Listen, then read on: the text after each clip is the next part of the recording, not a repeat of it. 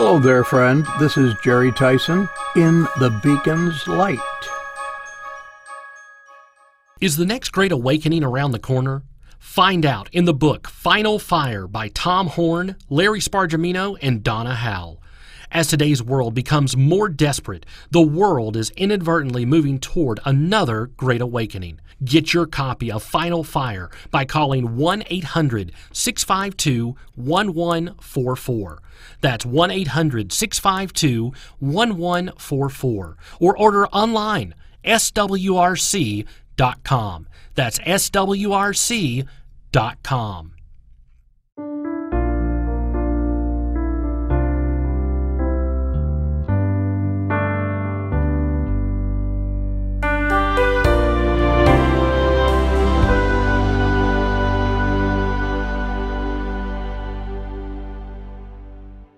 Most of us can look back to some unexpected experience when we were caught off guard and forced to laugh until it hurt. Some years ago, there was a gentleman in the church we attended who was everyone's favorite grandfather. He had quite a number of grandchildren of his own, but for all practical purposes, every other young person ran to him like one would expect them to go to their own family. He loved it, and they loved him. Truth be told, many of us who were considerably older loved him like family too.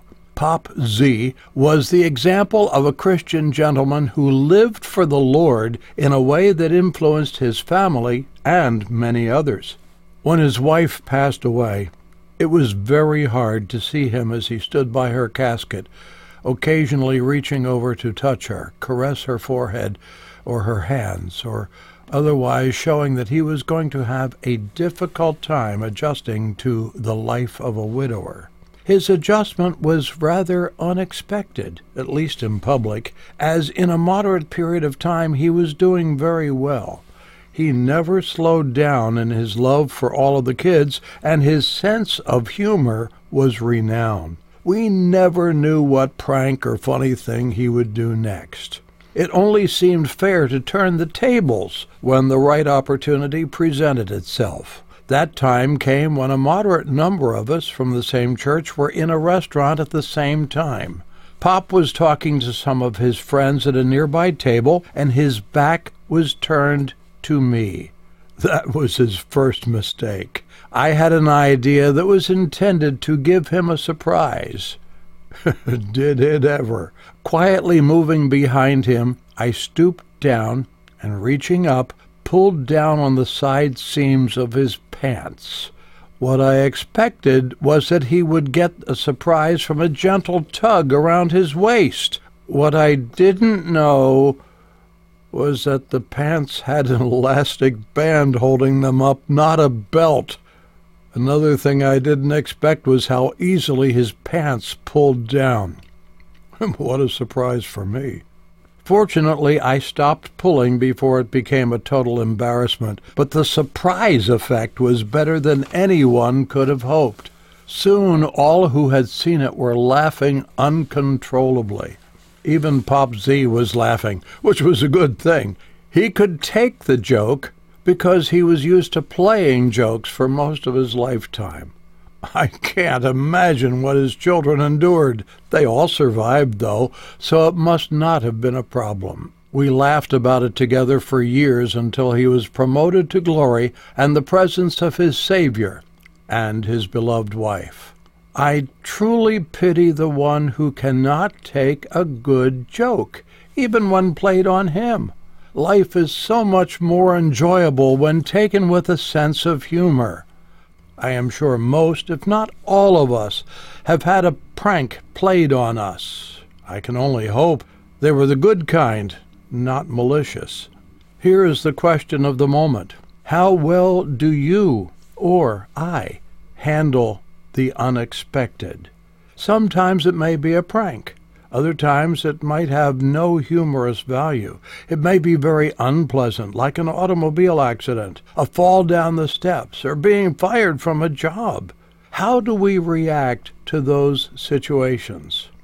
We've all known someone with no sense of humor, that one can be downright unpleasant to be near. We may never know what has brought them to being a crotchety young or old person. We may safely assume they might not have had a pleasant life.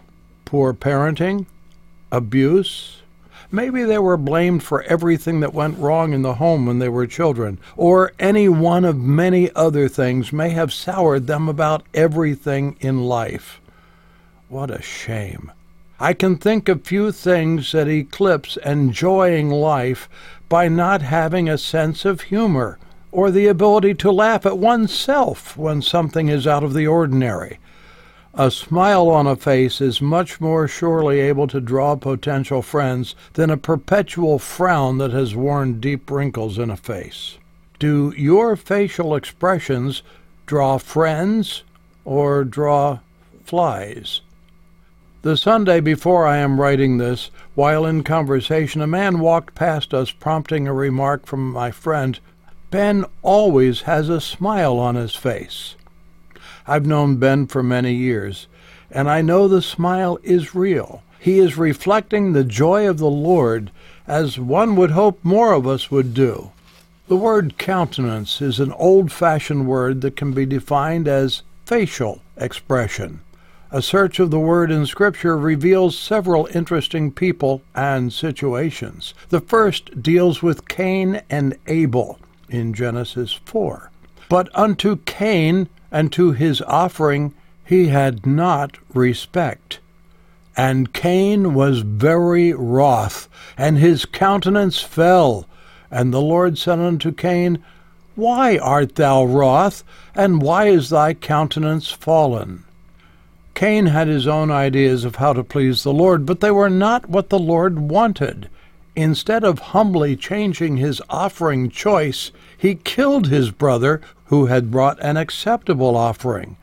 It is probably safe to say that from the moment of being rejected, Cain's countenance fell. The sour look on his face was most likely like a beacon going before him that he was angry, and anyone getting too close to him was in for a hard time. An often repeated blessing at the end of a service has been Numbers 6:24 through 26. The Lord bless thee and keep thee. The Lord make his face to shine upon thee and be gracious unto thee. The Lord lift up his countenance upon thee and give thee peace. How much of a contrast this is to Cain. It is too easy to think we can read the moods of people or their attitudes when we see their faces. God's man of old, Samuel, was tasked with finding a king for Israel and was led to the house of Jesse, where he fell into the trap of looking at a person and judging by appearance. Jesse's first son came before him for a scrutiny, and Samuel bit the bait. He was sure this was the one he was sent to anoint. Again and again, as Samuel examined the sons of Jesse, he was sure he had found the right man. But the Lord said unto Samuel, Look not on his countenance or on the height of his stature, because I have refused him. For the Lord seeth not as man seeth, for man looketh on the outward appearance, but the Lord looketh on the heart. Finally, and you can see the frustration on Samuel's face if you're paying attention, all of Jesse's sons had been brought to Samuel except the one no one considered even an outside possibility for the position of king of Israel. He was too young. He was only a shepherd. He had no real-world experience.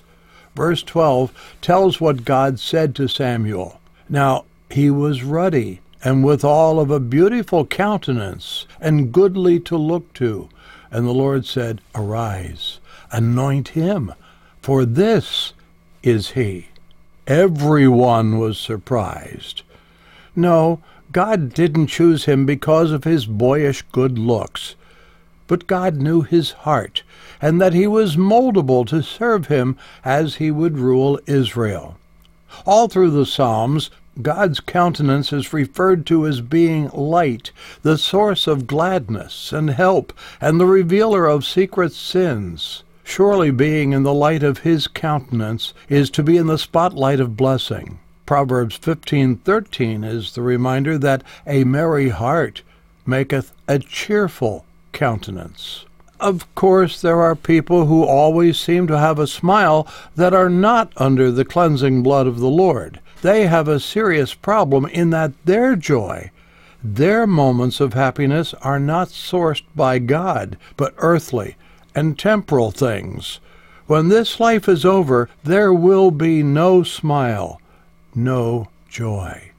Where does the joy come from that gives peace and direction and hope? What gives followers of Christ something a little extra? The psalmist, that same David, son of Jesse and anointed by Samuel, put it this way in Psalm 16:11, "Thou wilt show me the path of life. In thy presence is fullness of joy. At thy right hand there are pleasures forevermore." I hope you have come to know Jesus as your Savior. There is joy, gladness, and true hope in this life and beyond when your sins are forgiven and you come to know the peace that passes all understanding through Jesus.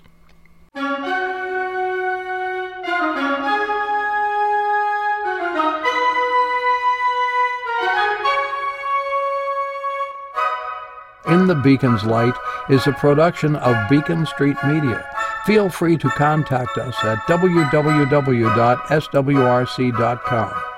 This is Jerry Tyson reminding you that when we walk in the light, as he is in the light, we have fellowship one with another, and the blood of Jesus Christ, his Son, cleanseth us from all sin.